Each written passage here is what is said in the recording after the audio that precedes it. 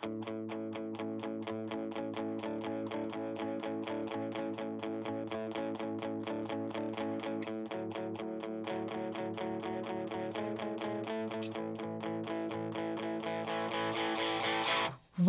to the Emancipate Your Mind podcast.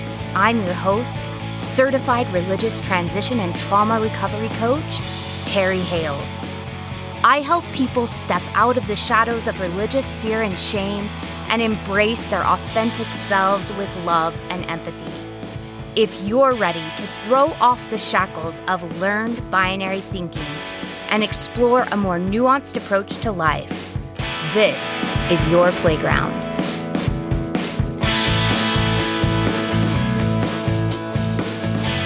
Hello, and welcome back to the Emancipate Your Mind podcast. I'm so excited to have you here. I can't believe this is our last month of season 2. How is it the end of 2022 already? We've covered so many topics, and I don't know about you. Has it been a rough year emotionally and mentally for you? It has been for me. This has been, I think, the year of reckoning since the pandemic. I kept waiting for 2020 to be difficult, and it wasn't. I actually really enjoyed getting to kind of become a little turtle, and I enjoyed getting to sit with my books and read. And there's definitely an extroverted part of me that kind of just started hibernating and went a little dormant because I'm an ambivert, and which is probably why I'm sitting in my closet right now, like talking to myself. I love people, and we're going to see more of that. My extrovert wants to come out to play next year a little bit more. I love people, but man, I really did enjoy my break and just getting to kind of like turn into myself a little bit. I think it permanently changed me, to be really honest. I think I tended to be more extroverted and kind of suppressed my introvert. And I actually think my introvert is more dominant than my extrovert now. And it gave me time to like sit with that part of myself, figure out what her needs were, and to honor those more, which has been really wonderful and positive. But that was all 2020. And 2021, I think we all got a little bit fatigued. And we had to start peopling again. And that was really awkward and weird. I don't know if you had any weird, awkward exchanges with friends like in public when we started going public again. But I feel like I started processing the trauma of the pandemic. And I think there was trauma for many of us. Just the long-term uncertainty, the long-term feelings of powerlessness, the long-term feelings of isolation. I think it negatively impacted many of us with our mental health. And I know that, working through that with my kids and with myself and even with my husband, we've all kind of felt those effects this year. So this has been a really interesting year. And I don't know if you can relate, but I feel like I'm coming out of the woods now, like finally in the last week. But yeah, it's felt like a whole year of putting out fires and like sitting with myself and working through and healing wounds that kind of came from that time. So very strange, learning to connect with people again and allowing myself to kind of shake off the trauma that came from those 2 years of being isolated and getting out of routines of like going to the gym and socializing with people on a regular basis. So yeah, I am looking forward to 2023. I think it's going to be amazing. But for this last month, I'm really excited about our topics. We are going to be talking about fragile femininity, fragile masculinity, and today we're going to be talking about learned voicelessness, or self-silencing is another word that it's called. And these 3 episodes are coming from a question asked by Genevieve over on the Emancipate Yourself Facebook group. And she asked particularly, how do we find our voice once we leave a religion that's so patriarchal? And this is such a great question because I think all of us can relate, regardless of gender. I think all of us who come from high demand religion have learned that in some instances our voice doesn't matter, and that there are parts of ourselves that are better kept silent. And I think sometimes that follows us even after we've left religion and we find ourselves feeling afraid or just uncomfortable sharing parts of ourselves that we believe won't be well accepted by the group. So today what we're going to talk about is we're going to talk about some possible reasons why we might have begun silencing ourselves. We're going to talk about how to address the underlying subconscious beliefs and fears that might be keeping us quiet, and how to begin hearing and using our voice to create a life that feels less frustrating and more fulfilling. So today's episode applies to anyone, regardless of gender, male, female, non-binary, the whole human experience. But today I am going to be looking through the lens of women because studies have found that in the workplace, which is where most of the studies have been done, that women particularly struggle to speak up, even when it is their area of expertise, even when they're the most educated on the topic in the room, even when what they have to say would be the authority on the topic. Women, up to 45% of women in that specific position that I was just telling you about, struggle to speak up in a board meeting or a group of peers. So we're going to talk about that today. And then we're going to end up November talking about fragile femininity and masculinity with my husband, Kevin, because patriarchy doesn't just negatively affect women. It negatively impacts all humans, even those who have privilege in the system. And I think that's such an important discussion for us to have as we are ending our discussion, at least for now, on patriarchy and Christianity. Now, before we go any further in the episode, I want to say a huge thank you for all the 5-star ratings, the comments, and the feedback. Both those of you who are really affirming and tell me how much this means to you, as well as the ones that are correcting. I've had people correct my language. I appreciate it. The people who have corrected my understanding and my thinking, who've pushed back on ideas, who have given me a different point of view, I love it. Thank you. There are a few comments I don't love simply because they aren't constructive in any way, shape, or form. I mean, I've had a few comments that have come in and just told me I'm a Satan-worshipping bitch. That's cool. I mean, you're allowed to have that opinion. So if you're listening through an episode and thinking about wanting to send one of those comments, I'm probably going to ignore it. I'm not going to comment back to you. But even if you highly disagree, find my information offensive, and really don't like the way I'm speaking, I love your feedback. Because when you come back to me and you say, I don't like this is offensive, it allows us to have a conversation, and I learn from it, and I hope you do too. So thank you for all of the comments, except the bitch ones. Thank you for all of the comments. And all the times you've shared the podcast with your friends. I can't tell you how many times I get messages from your friends saying, my friend so-and-so shared this with me, and I've now listened to 15 episodes, and it's really making a difference. Like, that is the pinnacle of just joy for me.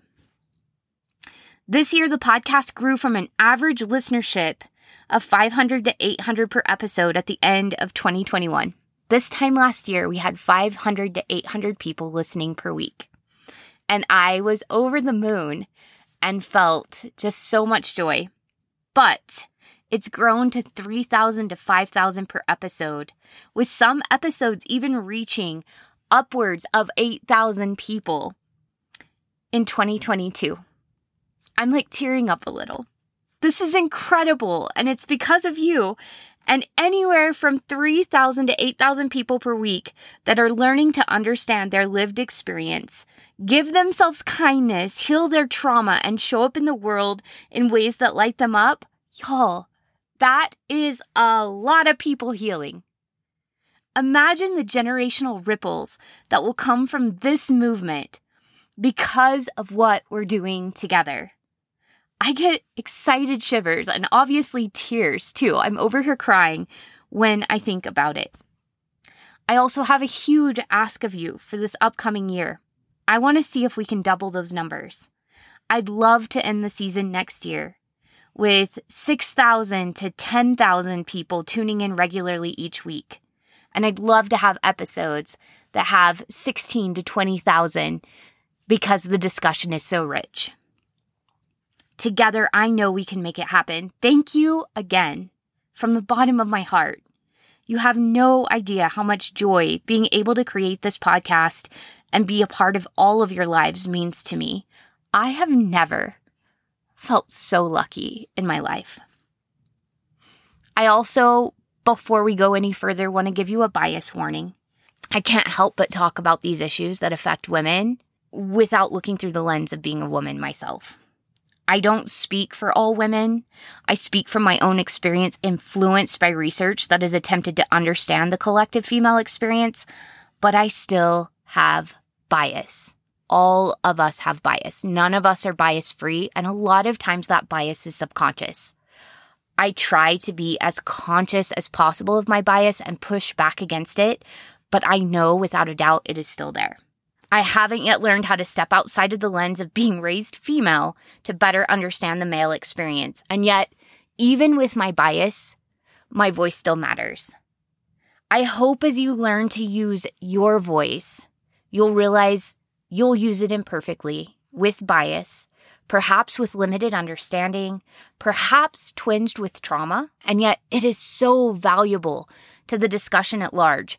Your experience shared helps all of us understand the human experience in general and make a better world for us all.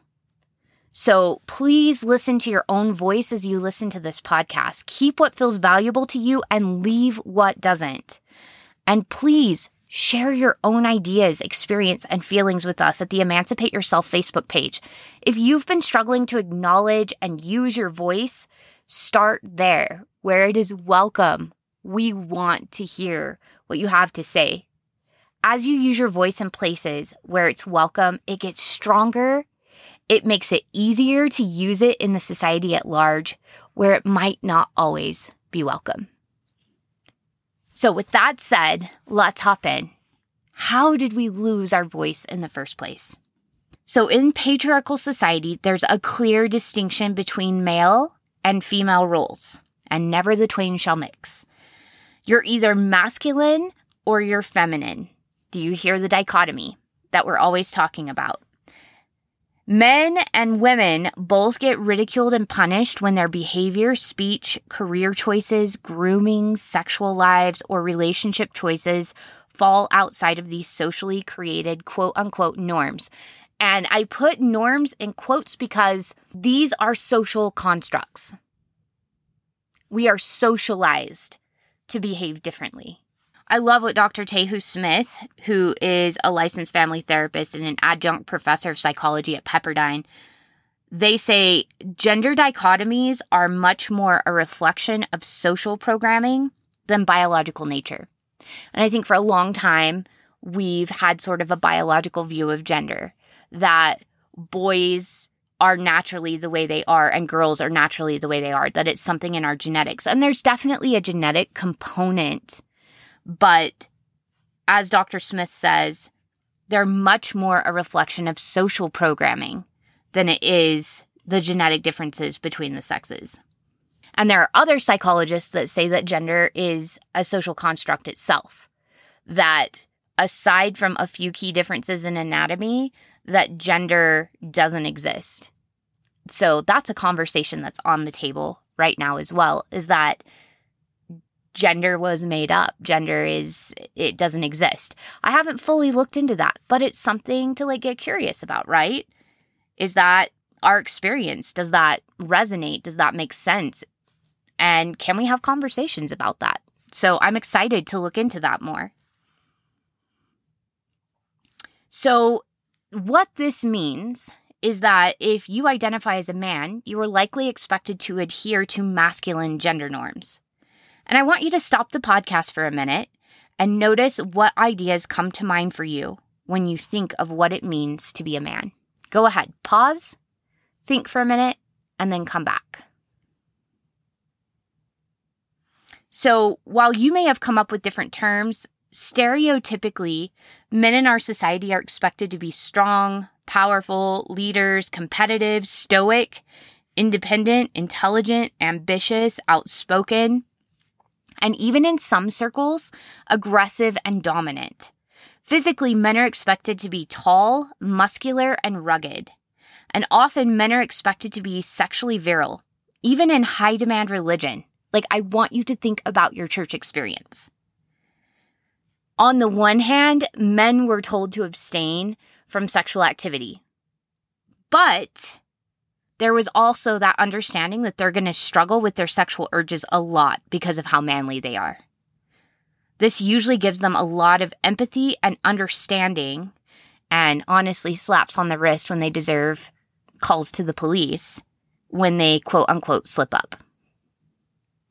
So the whole boys will be boys, men will be men, sort of understanding that aggressiveness, that dominance, and that sexual activity are just kind of baked into the DNA. Now, I'm sharing this upcoming story with permission from Kevin, but really what comes out of me, this idea of being sexually virile. So Kevin and I, we went through 10 years of infertility, and I knew it was really difficult for me, but Kevin really didn't talk about his experience with infertility very much until 10 years after we started trying, I got pregnant with our youngest son. And I still remember being at the doctor, finding out we were pregnant, that it was a viable pregnancy. And Kevin stated he finally felt like a quote-unquote real man. He was like, I'm a real man. I've done it. I've impregnated someone. So subconsciously, not being able to impregnate me, even though our infertility was likely at least partly my issue, it made him feel like less of a man that we couldn't get pregnant. He felt like he was failing as a man because he couldn't put a baby in my belly. And I'm wondering if you had experiences like that, or the people that you love who identify as men, did they have experiences like that? Were there certain things they had to performatively do to be men? What did that look like? Now I want you to take a moment and ask yourself what a respectable woman brings to mind, and what were you taught about being a good girl? So when you think of the ideal woman or the respectable good girl, what comes up? Go ahead and pause, give yourself some time to think, and think about all the traits that come up for you.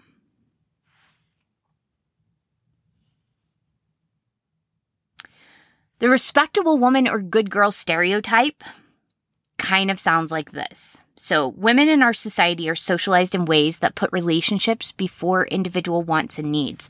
In fact, we receive lots of praise when we put other people's feelings, wants, and needs first and our own last. We are really elevated and put on a pedestal when we give and give and give and give and don't pay attention to our own needs. Being a good girl in a society run by white, evangelical, and often old men often looks like being quiet, submissive to authority.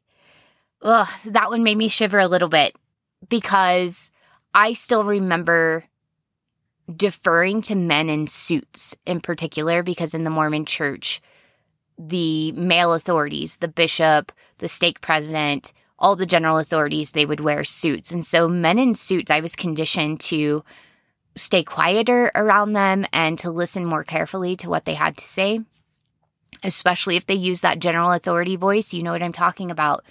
So I had to really consciously reframe the idea that a man in a suit naturally knew more than I did, or that a man in a suit naturally had more authority than I do. And I have pissed off several people by not naturally kowtowing to men in suits anymore. In fact, I actually just wrote out the letter that I will send to the church if I'm ever called to a church disciplinary council. And it actually made me feel really empowered. That was something I was feeling a little anxious about. Like, if I ever get a letter from the church disciplinary council to, be disfellowshipped or excommunicated because of the work I'm doing here on the podcast and because of the public speaking and the events that I attend, what would I say and what would I do? And at first, I thought that I would show up and argue my case, but I realized that that still identifies them as people in a place of power over me, and I no longer give them that power. I gave them that power for 37 years because I was conditioned to, but they hold no real power over my life.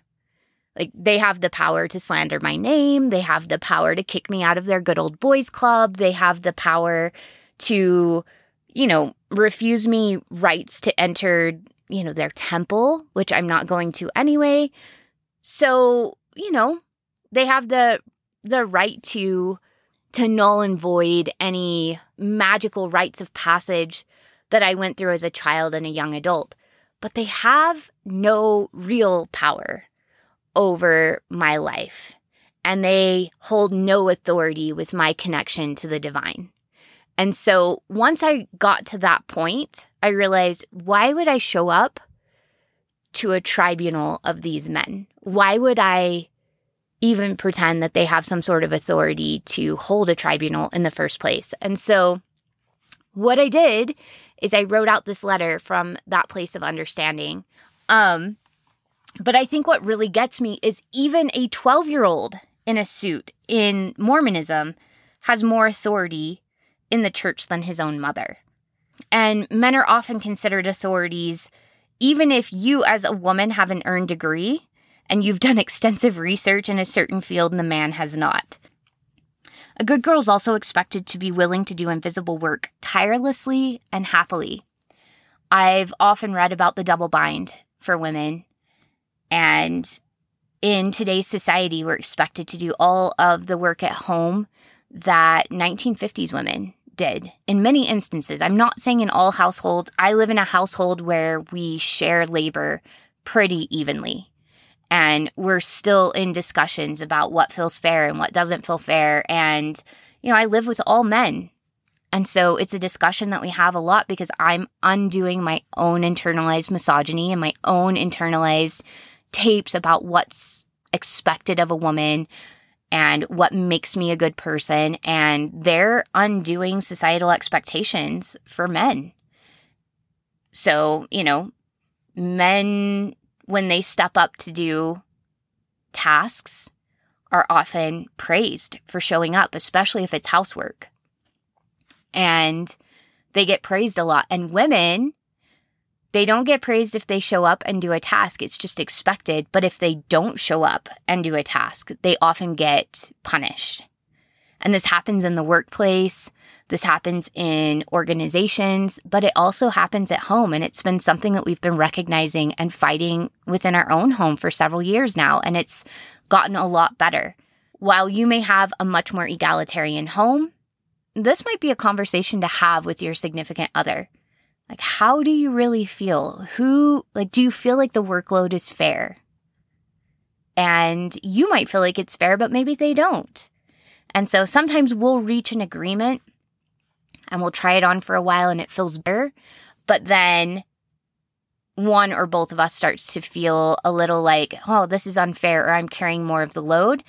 And just sitting down, sometimes we sit down and talk about it, and I'm just not aware of the invisible work that he's doing. Or he's not aware of the invisible work that I'm doing. So we both sit down, we talk it out. And sometimes we just come to the conclusion, oh, I think actually our roles are pretty equal. I just wasn't aware you were doing all of this. And he wasn't aware I was doing all of that. So please, if you feel safe with your significant other, sit down and talk about your experience with work and the tasks that you're doing, especially if you feel like it is not equal. And come at it from a place of, hey, I just want to share my experience with you and I'd like to find solutions. Not like, you're not pulling your load. That doesn't go over very well. If we come at it from, you're not pulling your load, I do everything, you do nothing, shame goes up, people's defenses go up, they don't hear anything we have to say. So there's a way to be clear and kind, to speak our needs while also recognizing that the other person is a human being with feelings. So being able to say, hey, I feel overwhelmed and I'm starting to feel resentful because of the workload I'm carrying, and I could really use your help to help me problem solve and figure out how we're going to, address this situation because I don't want to continue like this, allows it to be something that people can collaborate with you on instead of a frontal attack.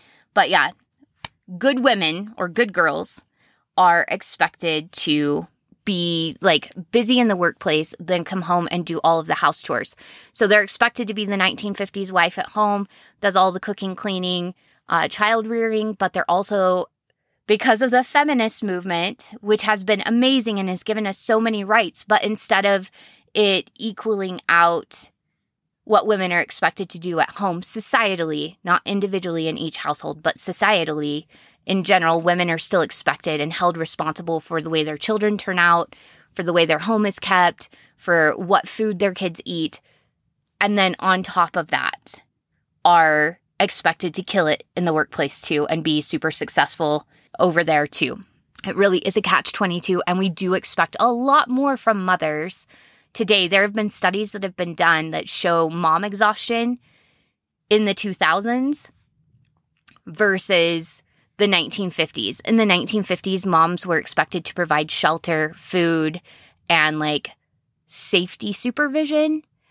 But today's mothers are expected to be much, much more emotionally and mentally involved, which is a good thing, but is exhausting because there's not enough time and energy for women to do all the things that are put on their plate.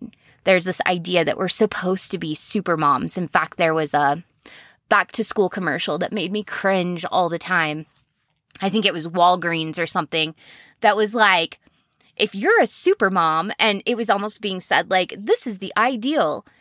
I'm a super mom and I do blah, blah, blah, blah, blah. And she listed off this whole list of all the things she was doing. And being a person who has tried to do all the things in the past, I was like exhausted and anxious listening to this commercial and realizing that subconsciously people were picking up the idea of this is who I'm supposed to be as a woman. I'm supposed to be the soccer mom that brings all the snacks, that, packs the perfectly like cookie cuttered out little lunch boxes and like is the fun mom that has all the friends over. Like, I don't even remember everything this person listed out, but she kept using the term super mom. And I think that's often something that is expected of women subconsciously. And there's also this idea that if we are this superwoman, that we never need to rest, we never feel angry or resentful, we never have to clarify our boundaries, and we might not have boundaries at all. We never need to engage in conflict resolution, and that we're nice and polite, no matter how rudely or offensively the other person is behaving. We're not allowed to lose our shit. Because that's not what good girls do. Good girls don't lose their temper. Good girls don't feel angry in the first place. Like, you're allowed to speak up, but there's this very narrow place in the middle where it's acceptable to speak. It's very strange. It's so restrictive. And then, of course, we've got the beauty standards. So respectable women are beautiful if they can help it. And if they can't be beautiful by conventional standards currently set by the patriarchy, then they make up for it by being as helpful as possible. Women are often valued first for their attractiveness and second for the supportive work they do. Dating studies have found that men in our society want women who are smart and successful, but they often veer away from dating women they perceive as smarter and more successful themselves. So the ideal woman in terms of intelligence and career success is relative to the man she is to be coupled with. And even the idea that she should be coupled is a part of the patriarchal idea of a respectable woman, because a respectable woman is married and has kids. It's the idea that a woman's worth is in comparison to the man she's with is just kind of makes my blood boil a little bit. So it makes sense if you were socialized as a traditional female in our society that you quit using your voice. You got praise and even love for being quiet, keeping your opinions and difficult emotions to yourself, for caretaking others over your own needs, and submitting to authority. And this was all reinforced because you watched the important women in your life receive praise and love for putting themselves last to care for spouses, children, grandchildren, extended family, friends, and church members. They didn't care for others alongside themselves. They often sacrificed themselves to physically and emotionally support others. And these are the women you likely grew up hearing elevated as things like angel mothers during sermons and in Mother's Day greetings as you watch them struggle with anxiety, depression, and physical symptoms of emotional trauma. This really is, for many women, generational trauma. This learned voicelessness was modeled for us and it was praised by society, not just men. When I say the patriarchy, I am not pointing the finger at men and saying, you guys have been oppressing us. Women have been oppressing themselves and each other right alongside everyone else. This is not a man problem. This is a society problem. Internalized misogyny is a thing. When we talk about fragile femininity, we're going to talk about how fragility in women kind of makes this need to control other women's expression of femininity kind of come to the forefront. So it is not just men oppressing women. That is not how patriarchy works. Honestly, if that was the way how patriarchy worked, we would probably have solved it by now. But it is other women also oppressing other women, slut-shaming other women, mom-shaming other women, body-shaming other women. We are just as guilty of perpetuating the patriarchy on each other because internally we're doing it to ourselves. So we'll talk about more of that in the upcoming weeks.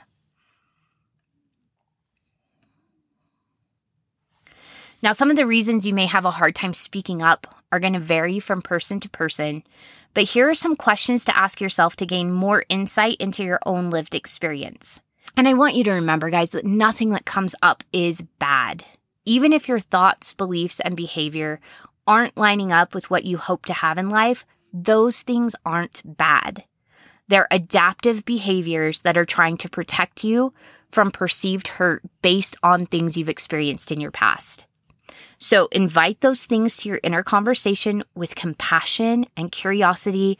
And if you can manage it, which you'll get there, if you're just beginning your journey, this might be harder, but as you've processed some of this, you may get to a place even where you can extend some gratitude to these things in your life that may be causing you grief now, but have provided you protection and safety, at least at some point in your past.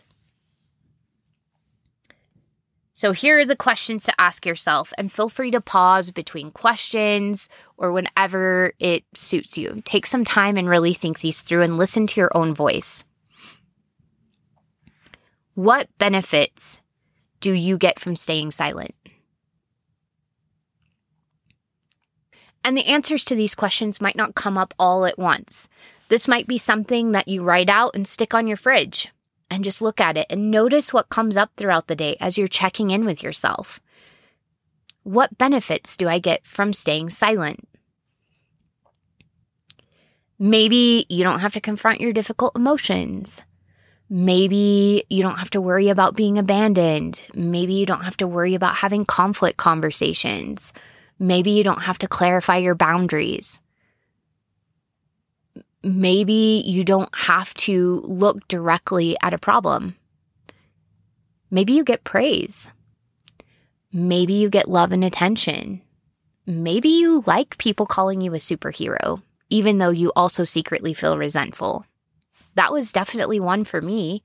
I stayed silent because people thought I was pretty amazing when I was doing all the things for other people and silencing my own needs. When I wasn't setting boundaries, I got all kinds of accolades. And I also, when I was in high demand religion, because I did that, got all kinds of callings. So I was the yes girl and you could rely on me, and I got things done, and I was competent and confident, and I socialized well with other people. So because I caretaked and I did all of those things and I was able to juggle all of that and be a mom, I got praised constantly, particularly by men, but also by women, and I got elevated to positions of power by men. So living in a patriarchal society that was made even more patriarchal in high-demand religion, self-silencing brought me a lot of benefits, and it helped me perform better and gain more power in a society run by men that had these expectations of me as a woman. So those were the benefits I had to face of being silent. Being silent, in some ways, had brought me power. It gave me control. And it also brought me lots of praise and validation, which was necessary for my fragile sense of self-worth. The second question: when you think about speaking up, what fears rise to the surface? What is the risk of using your voice?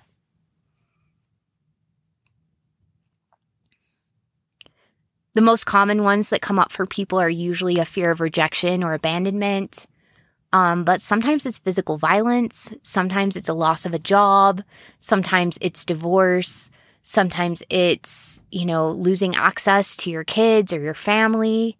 So there's a lot of fear that often comes up with using our voice. And the third one, do you feel confident you could care for yourself and be physically, mentally, and emotionally okay if the thing you're afraid of were to happen? For many of us, when we're afraid of being rejected or abandoned, I remember realizing that I was going to have to speak my truth at church. I no longer wanted to be in my church position. It entailed me teaching other women in several different wards, and I needed to say things that didn't resonate with me anymore. And that felt disingenuous. I remember telling my husband that to continue in that calling would feel like sacrificing my integrity on the altar of Mormonism. That's how it felt to me, that I would be putting my integrity on the altar and kind of performing an Abraham, right? Pulling out my knife and getting ready to kill it. And at least that's how it looked in my mind's eye. Maybe a little dramatic. As I'm thinking about it, I'm like, that's kind of dramatic. But that's that was the visual in my head. I was taking this piece of myself and sacrificing it and, watching it ooze all over the altar. And I couldn't do that anymore. And I remember realizing the big fear that came up as I knew I was going to have to talk to some of the higher male authorities in our area, that I was going to have to tell them that I could no longer occupy the position. And I knew they were going to ask me why. And I knew that I was going to have to tell them that I needed to step away from the church. And I instinctively knew that it was going to take away what I was getting, which was the power and status. It was going to take away the trust that these male leaders had in my abilities. And that even if I ever did come back, which I was leaving open as a possibility, it is no longer a possibility. I really can't imagine anything that would happen that would bring me back. But even if I did come back, that I would always be in doubt, in question, that I would never be put into the positions of responsibility that I had been previously. And I knew there was a very real possibility I could be rejected. So I remember sitting there and being like, if I lose my community, and possibly even my family, if I lose my community, who will be my community? And that's a difficult thing we all have to do with our fears, is what will I do to care for myself if the thing I'm afraid of happens? So if you're still listening to this episode, the chances are that you're aware that your silence is hurting you. And you probably feel some anger, resentment, frustration, maybe even a little helplessness because there are things in your life you could say, but you haven't been able to, and it's not getting better on its own. No amount of verbal or facial hints is making a difference with the person you're interacting with or the organization. But what you may not be aware of is how your silence has been helping you feel safe and in control. So sometimes we find it hard to change our behavior because we aren't ready to give up the benefits we're getting from our behavior. Your pattern of staying silent is no different. So give yourself some time.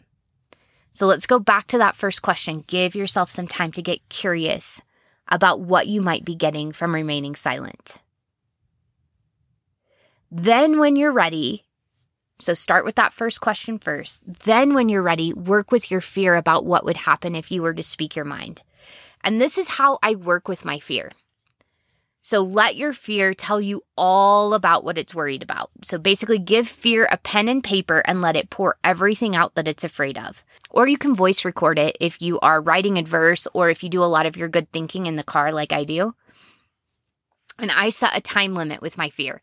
I say, okay, you have a 10-minute window. I set office hours with uncomfortable emotions that I am likely to get stuck in or I'm afraid I'll get stuck in. So like when I was grieving leaving the church, I really got to a point where I didn't like just sitting in the grief all the time. It felt exhausting. And so I would set office hours for it. So I would say, okay, I get 30 minutes at the end of the day. And anytime the grief would come up, I would say, I hear you and I see you. Remember, come see me at 8. You can do that with your emotions. You can say, you know what, fear, I can tell that you're afraid of this. So I'm going to give you 10 minutes and we're going to hear everything you have to say. You can set an appointment with it. You can say, you know, if it pops up at a time when you don't want to feel it and you don't want to ruminate on it because it's unproductive or it's, you know, distracting you from other things you need to do, then you can say, I see you and I want to hear you. Come and see me again. I will make time for you at 8 p.m. tonight, or I will make time for you at 7 a.m. this morning or over my lunch break. And I will be there and ready to listen. And you're going to get 10 minutes or 30 minutes or whatever it is. And I'm going to let myself fully immerse in your experience and hear what you have to say. And we will, you know, problem solve as best we can in that time. And then if you need to see me again, we can make another appointment. It is okay to do that.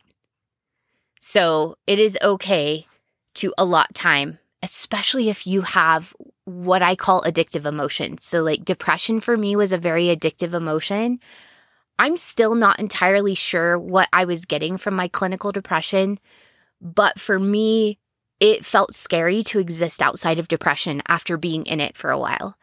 And so once I started getting better at identifying emotions, and once I got better at trusting myself and my body got, I guess, more trusting of me that I actually would pay attention to it and listen to it, I got to a place where depression would rise up. Often when I was feeling too happy, like quote unquote too happy, as if there is such a thing. But happiness and joy are considered one of the most vulnerable emotions that we experience as humans, because if we're happy or joyful about something, it's often because we have something in our life that there's also a fear that we'll lose.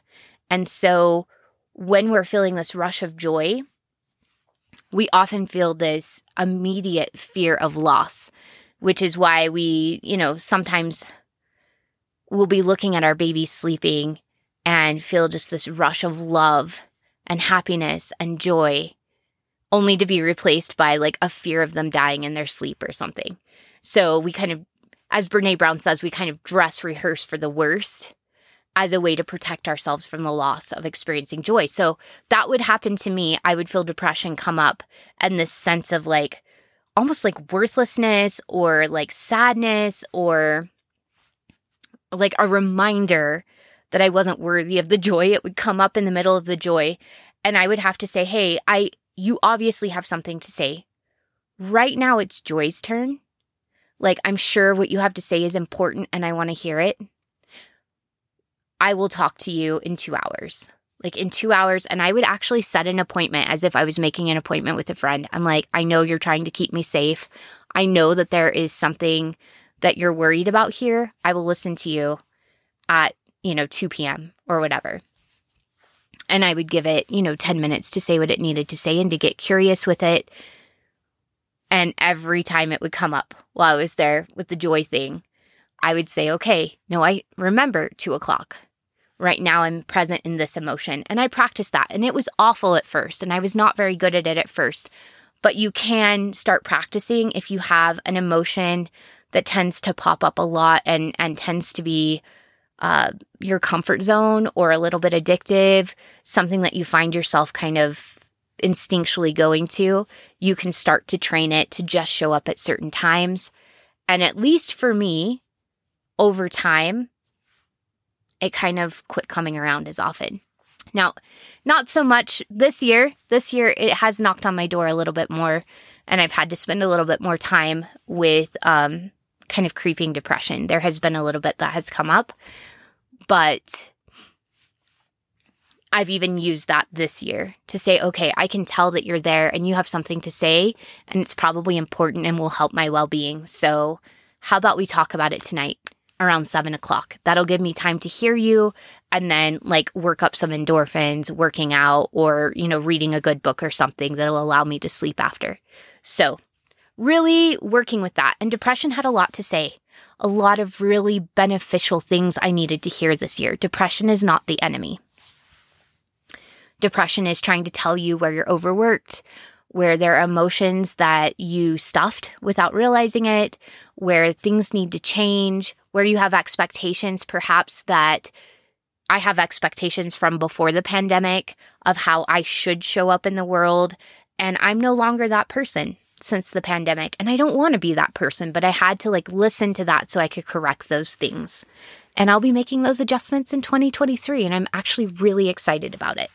So go ahead and give it 10 minutes to go wild. Let your fear come out and play for 10 minutes. Let it say everything it needs to say in 10 minutes. You may have fear that's like my depression that could go on for hours. Just give it an office window. Tell me whatever you can for 10 minutes today. We'll deal with what comes up. And if you have more to say, you can schedule another appointment with me and I will let you say whatever you need to say then. And we'll keep going until you feel like you have fully expressed yourself, fear. Okay? I do talk to my emotions like they're people because it helps me separate myself from my emotions. So when depression comes up, I say, oh, depression, my old friend, I haven't seen you in a while. You obviously have something to say. Tell you what, right now, I'm researching for a podcast, but I have some availability tonight at 5 p.m. You want to talk then? And so I'll physically pen them in to my cell phone calendar. So I remember to actually check back in with myself and speak to this part of myself that is depressed. Fear plays a valid role too. It's trying to make sure you see any potential harm ahead. And it's trying to keep you safe. It's not trying to keep you small. I know there are a lot of motivational speakers out there that say, ignore your fear, feel the fear and do it anyway. Yes, feel the fear and do it anyway, while listening to what it's trying to show you that's coming up ahead, that it's worried you might not have paid attention to adequately enough. Fear only keeps you small when you try to ignore it and you don't make a plan with it. So it distracts you and you feel uncomfortable when you feel afraid and you're not willing to really listen to it, so you don't make a plan. So subconsciously, you know you're unprepared for whatever's coming up ahead. So give fear a chance to speak and then make a plan with it. And then next, you feel confident enough to care for yourself physically, mentally, and emotionally if the thing fear is afraid of happens. So if you speak up, will you likely be physically safe? That is a valid fear. Like if I speak up to someone in my life and they might physically attack me, fear has a valid point. They're like, don't step into a boxing ring without your boxing gloves and without your headgear. Do not do that. Don't show up to a gunfight with a knife. Isn't that something I think my grandpa used to say? Yeah, don't show up to a gunfight with a knife. That's what your fear is saying. It's saying, whoa, whoa, whoa, whoa, whoa. Okay, before you speak up, are we going to be physically safe here? And if not, what do we do? If you're not going to be physically safe, your fear has a valid point. It says you could experience physical harm from opening your mouth. This likely means you're not in a safe living or working situation. So I want you, if this is your situation, quietly brainstorm who you might turn to for support and contemplate what you might need to do to care for yourself if you need to leave this situation. And this may take a lot of brainstorming. I know there are people who listen to this who are teenagers and who still live with very devout parents. Physically safe could also be being kicked out and being homeless. I talked to several teens online who have been kicked out of their parents' homes or are afraid that they'll be kicked out of their parents' homes without any chance to gather their stuff and without any place to go. And so we talk through, how do we keep them physically safe before they speak up? Or is it better if they don't speak up, wait until they leave, even though that might be 2 or 3 years of torture, having to live inauthentically? Would meeting their physical needs, does that feel better to them? And then they can speak their truth later. Like, what feels the safest to you? Physical safety is on the bottom of Maslow's hierarchy of needs for a reason. Before we can be all self-actualized, before we can have love and belonging, before we can speak our truth, we need to feel like our basic physical needs are met and that we are safe from, being physically hurt or killed. So brainstorm. What resources are available to you? If you need to communicate, is there someone who can mediate? Do you have a place to go? Could you communicate in writing instead of face-to-face? Would that be physically safer? And don't hesitate to brainstorm with a trusted friend if you're so far into fight, flight, fawn, or freeze that you can't see solutions. Because remember, our executive functioning brain goes offline when we're in fight, flight, or freeze. It takes way too much processing time. And so our blood rushes to our limbs and we just use basic primitive functions inside our brain when we're in fight, flight, or freeze. So if you're in that place, which if you feel like you're physically threatened if you speak your truth, then you're likely in that place, then it may be difficult for you to brainstorm. So bring somebody in who can brainstorm with you. It'll help you feel calmer because you're going to have that connection with another person, which kind of gets us up into that next step of our brain. So we've got the primitive lizard brain. Then the mammalian brain encases that. That's the place where we connect with other people. And even just connecting with other people can help us feel safer. And as we feel safer, it allows us to start thinking more clearly. Now, if you speak up and the thing you fear happens, will you be able to mentally and emotionally care for yourself? Many of my clients sit with this before deciding to tell family members about their deconstruction. For many, their worst fear is they'll be rejected and shunned by family members or their whole community, like I was talking about earlier. I told you that I started making connections and making community and family for myself outside of church before I spoke up. So I started going to Zumba. I went to meetup.com. So if you're looking for new communities, I went to meetups.com and I typed in my interests as gardening, dancing, community service. I'm trying to think. I put in like 10 different things and all the groups in my community that had to do with that. I think board games was one of the things I put. Reading was another one. Book clubs. I put all of those things in my Meetups profile, and then it brought up all the clubs and groups that meet regularly in my area, and I started attending those and making friends. I also became a Zumba instructor during that time because that gave me more of an in with the Zumba community. I got to know more people, and it really helped me kind of create family for myself outside of the church before I spoke the words that were in my heart, which is, I gotta peace out. I gotta leave because this is no longer healthy for me. If you're worried about losing community, brainstorm. What could I do to create at least a small community? Even a couple of people can make a huge difference if that's one of your big fears. And make sure that you have the ability to meet your needs emotionally and mentally. Also, the Reddit community. So there's a huge ex-Mormon Reddit community. There's a huge ex-Christian Reddit community. There are communities all over online where you can get together and you can start connecting with people so that you feel less alone. Now, I want you to know that I will also be creating a coaching community. So if you're looking to make deep connections, if you want personalized help with some of the questions and problems and difficulties that you're facing as you're going through religious transition, keep an eye out because in 2023, I'm going to be offering group coaching every other week, and I'm going to be offering a monthly workshop on a specific topic that the community has said that they would like to hear more about. And I will be keeping the price as low as possible so that it is accessible to as many people as possible. So please, if group coaching is something that you would like to have access to, or workshops, as well as other special content that I have not yet fully conceptualized yet, but there will be for sure group coaching and a workshop every month, and I would love to see you there. So stay tuned for that.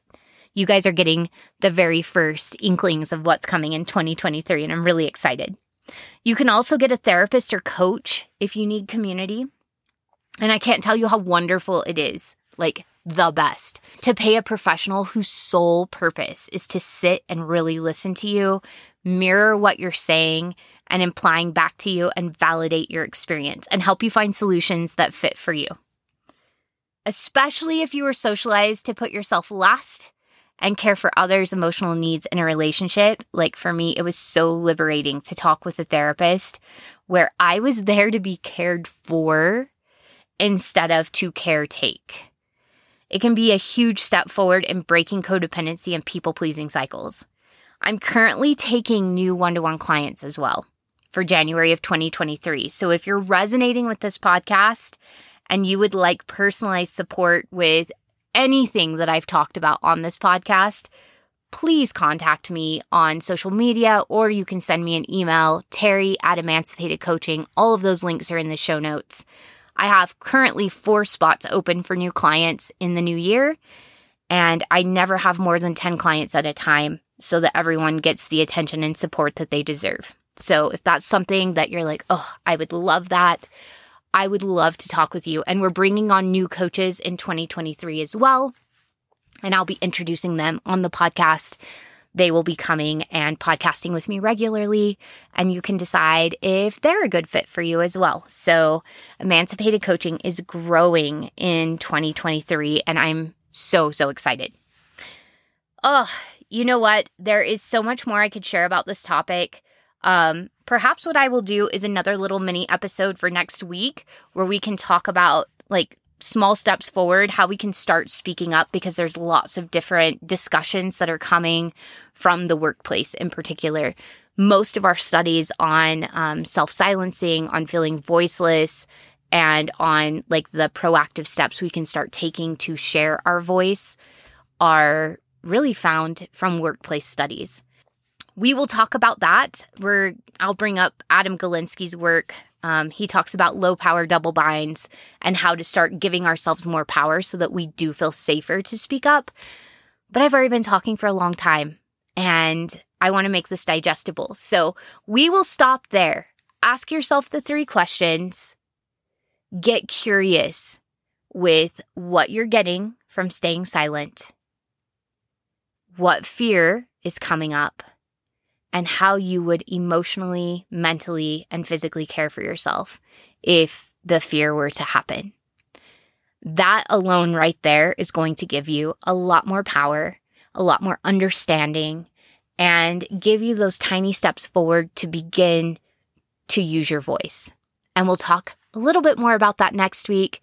And then Kevin and I will come at you with fragile femininity and masculinity. Thanks for tuning in, and I'll see you next Sunday.